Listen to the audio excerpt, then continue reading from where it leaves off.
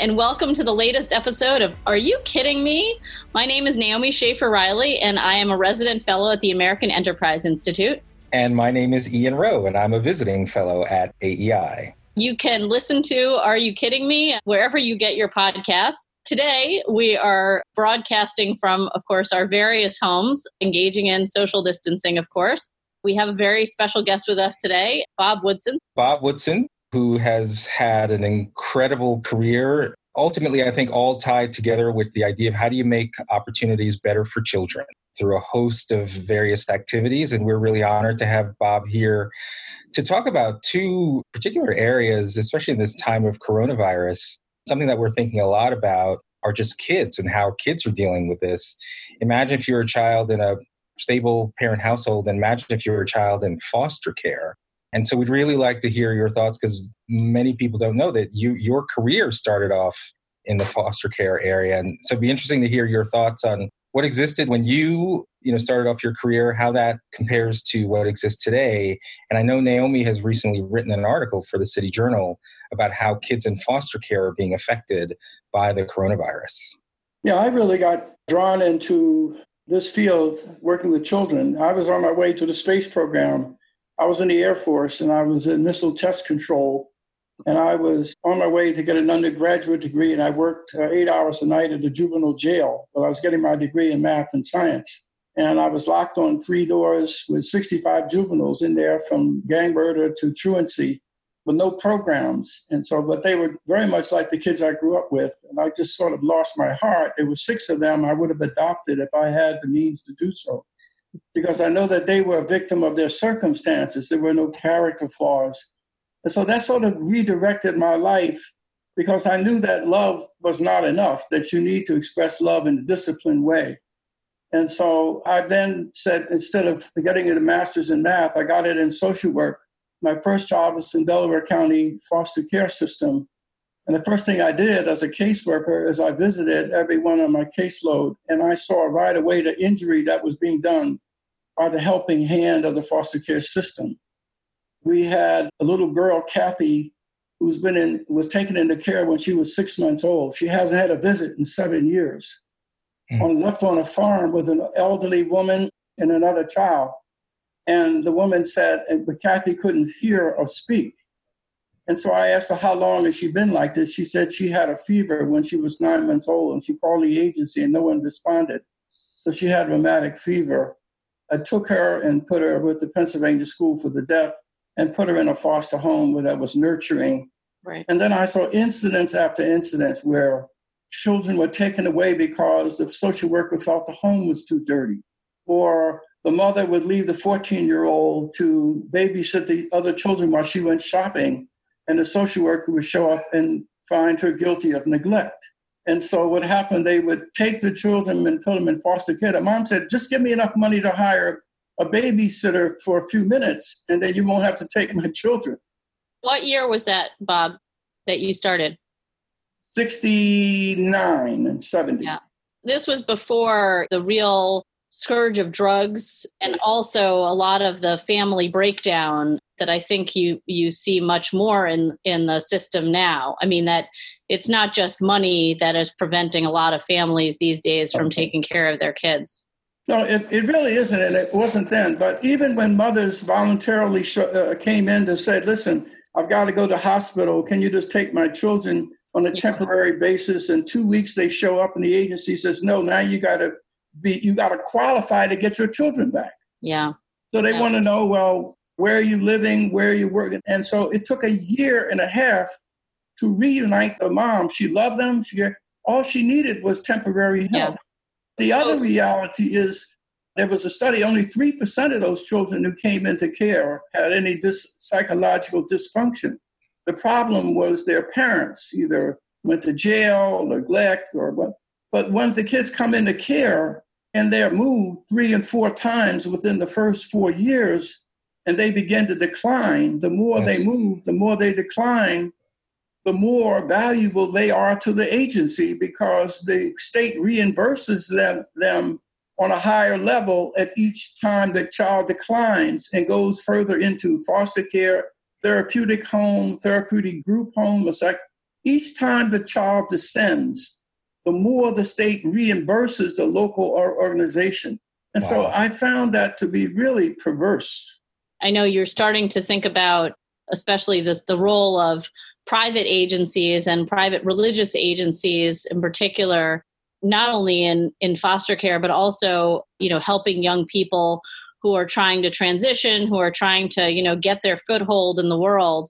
We've definitely heard stories in the last few weeks of kids who were in foster care, and maybe they actually were one of the lucky few who went to college and the college closed their campus and now they have nowhere to go. Or young people who have simply aged out of the system and, they don't have a family that they can shelter in place with. What do you see as the potential, here for the private sector to step up, and what kinds of support should we be offering these young people? Well, historically, foster care and adoption was run exclusively by the church and private agency. It was only during the 30s when the economy tanked did the government step in. But what the government did was pay only for children who were out of homes and not to return. And so I just think that private agency Harvest of Hope that you know about, Pastor Soros in New Jersey, took in 60 infants who were in care in the hospitals and placed them among his congregation. And every one of those 60 children were raised for 20 years by this congregation, when if those children were gone into the system, they would be in prison or they would be homeless. Yeah. And so we saw examples from both the past and the present. When you mobilize private institutions within these communities, safe families for children who come alongside families in crisis, like a mom has to go in for surgery, a church member would take the children in.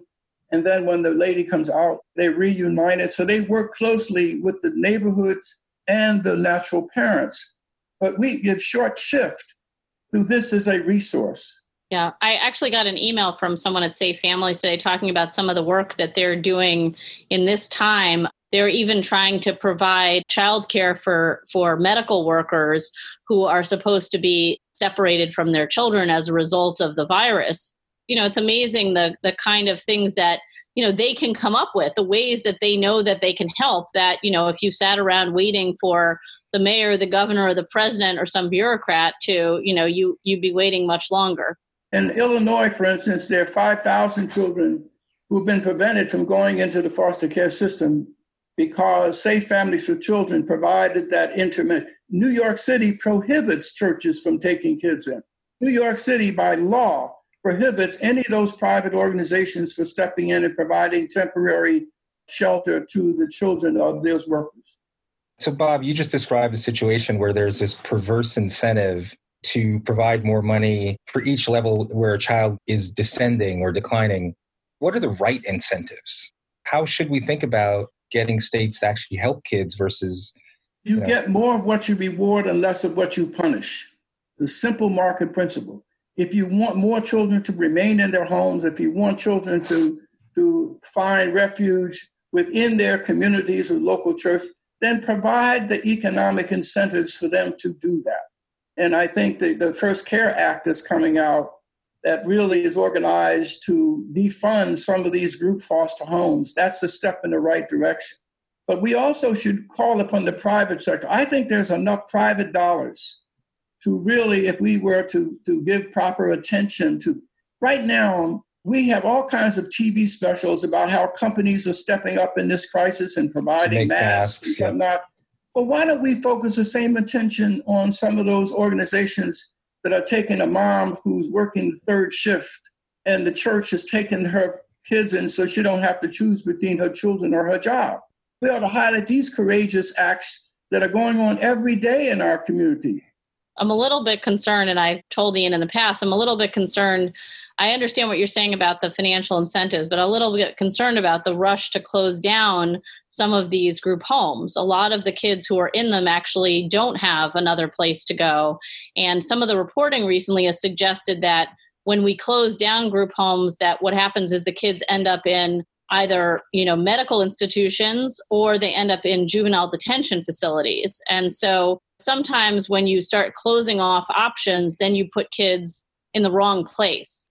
First of all, group homes in Atlanta and other cities have been places where pimps pull up on Friday night and Saturday night, and girls climb out of windows, and 13 and 14-year-olds, and they're taken to strip clubs where they're prostituted. That's my experience with group homes.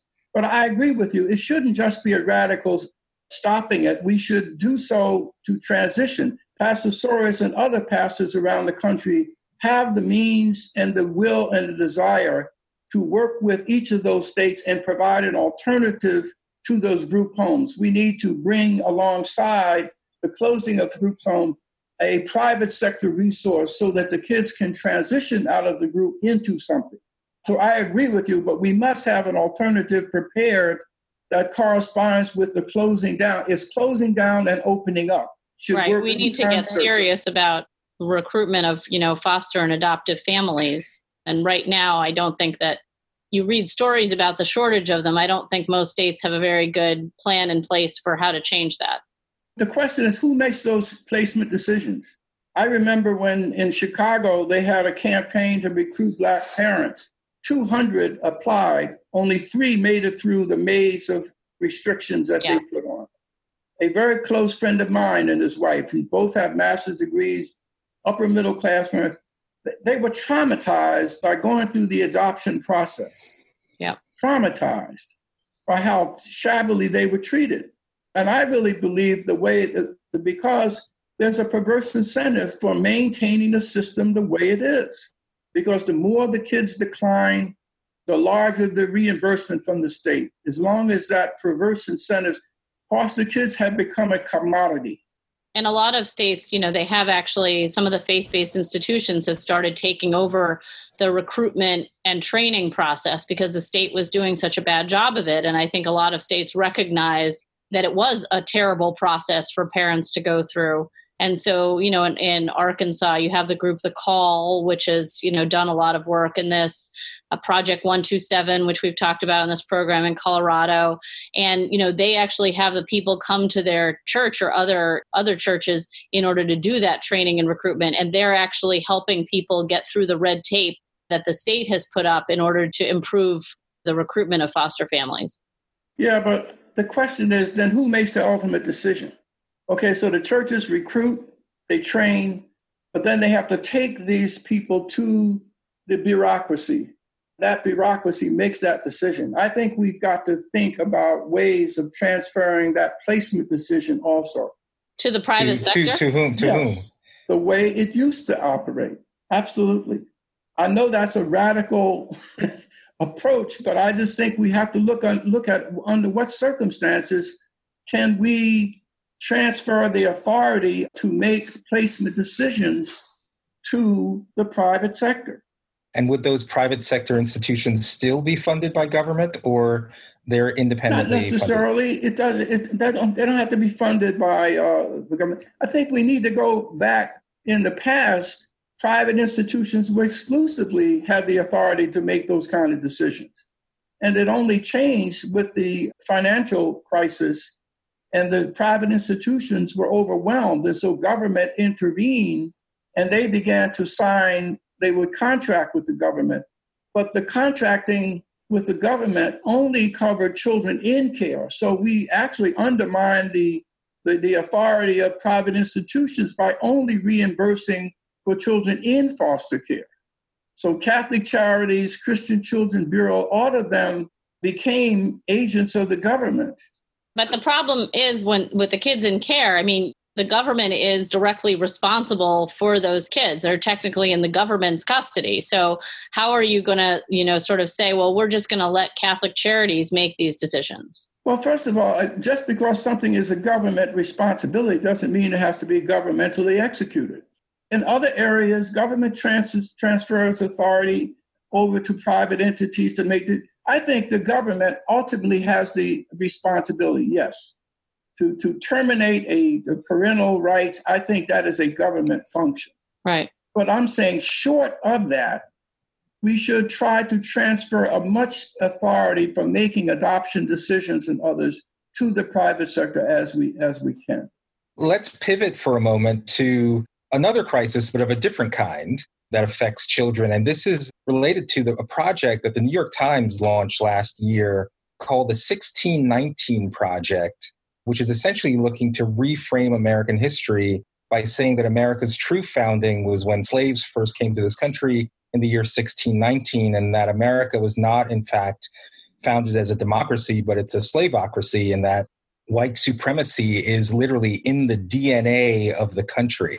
And I know that you, in full disclosure, I'm part of this effort too, have launched a fantastic project called 1776 that talks about the founding values and virtues of this country, still in pursuit of a more perfect union, but always improving. And one aspect of the 1619 Project is that there's now a curriculum that's being distributed in places like Newark and Buffalo and Chicago. And this curriculum is teaching kids, as we understand it, that America is a racist, permanently racist country. Talk about potentially doing harm to kids. What's your reaction to this? I think this is one of the scariest things that I've ever seen.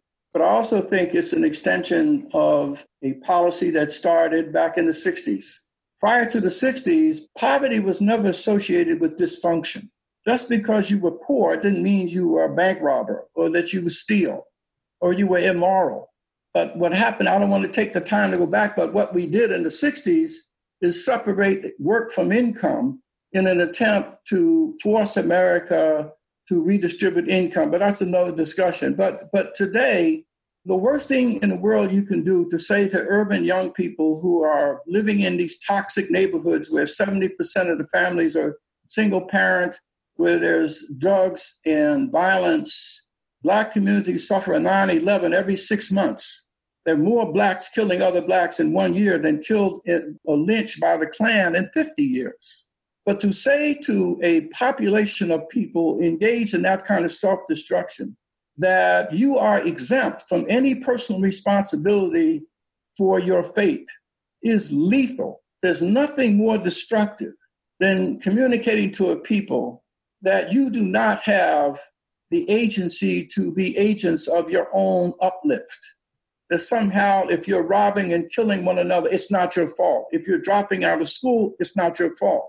That all the responsibility, and there's national security concerns. Because you start a child off at 10 years old, and for 8 years you tell that child that they're living in a country that hates them and that the deck is stacked against them.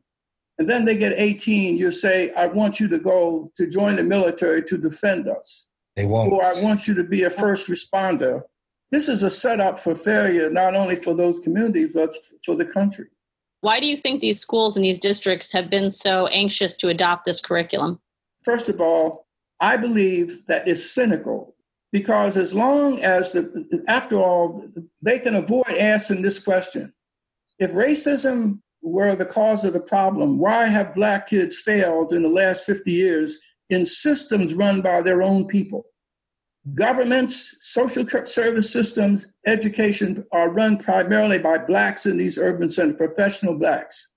But as long as, to avoid answering that question, if they can convince the people suffering the problem that they, the professionals who've been running the system, are exempt from any personal responsibility, that somehow the responsibility is with white people. Well, it's they say it's systemic. So, well, that's the same thing by saying systemic. In other words, white folks have some remote control device that they point in the Black community that causes us to miseducate our children. That's what institutional racism is. We can just get a hold of that little device y'all have, that button, then we can change this. To me, that's the scariest thing in the world, that our young people and they're being duped, because what we're pointing out in 1776 is that when white people were at their worst, Black people were at their best. In the 1930s to 1940, we closed the education gap in the South from 3 years to 6 months because we built 5,000 Rosenwald schools. And so there are other examples that really challenge the truthfulness of what 1619 is saying. If the problems we have today were caused by the legacy of slavery and discrimination, then when racism was enshrined in law, wouldn't you expect us to have been worse off?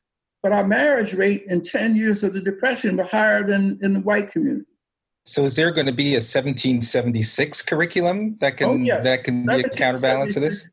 Yeah, we're going to bring truth to the table. We're going to try to make common sense commonplace again by pointing to examples from the past of how Black Americans, when they were discriminated against, that even 20 Blacks became millionaires, born slaves, but who died millionaires. City of Chicago, for instance, where you see all this destruction, all there was redlining. 731 Black-owned businesses existed in Chicago. 100 million in real estate assets in 1929. Wow. And only 15% out of wedlock birth, and that was considered a scandal. I can take you city after city and show you how Blacks achieved in the face of discrimination and racism. If we did it then, the question is, why can't we do it now? That's what 1776 is going to pose that question and then answer the question.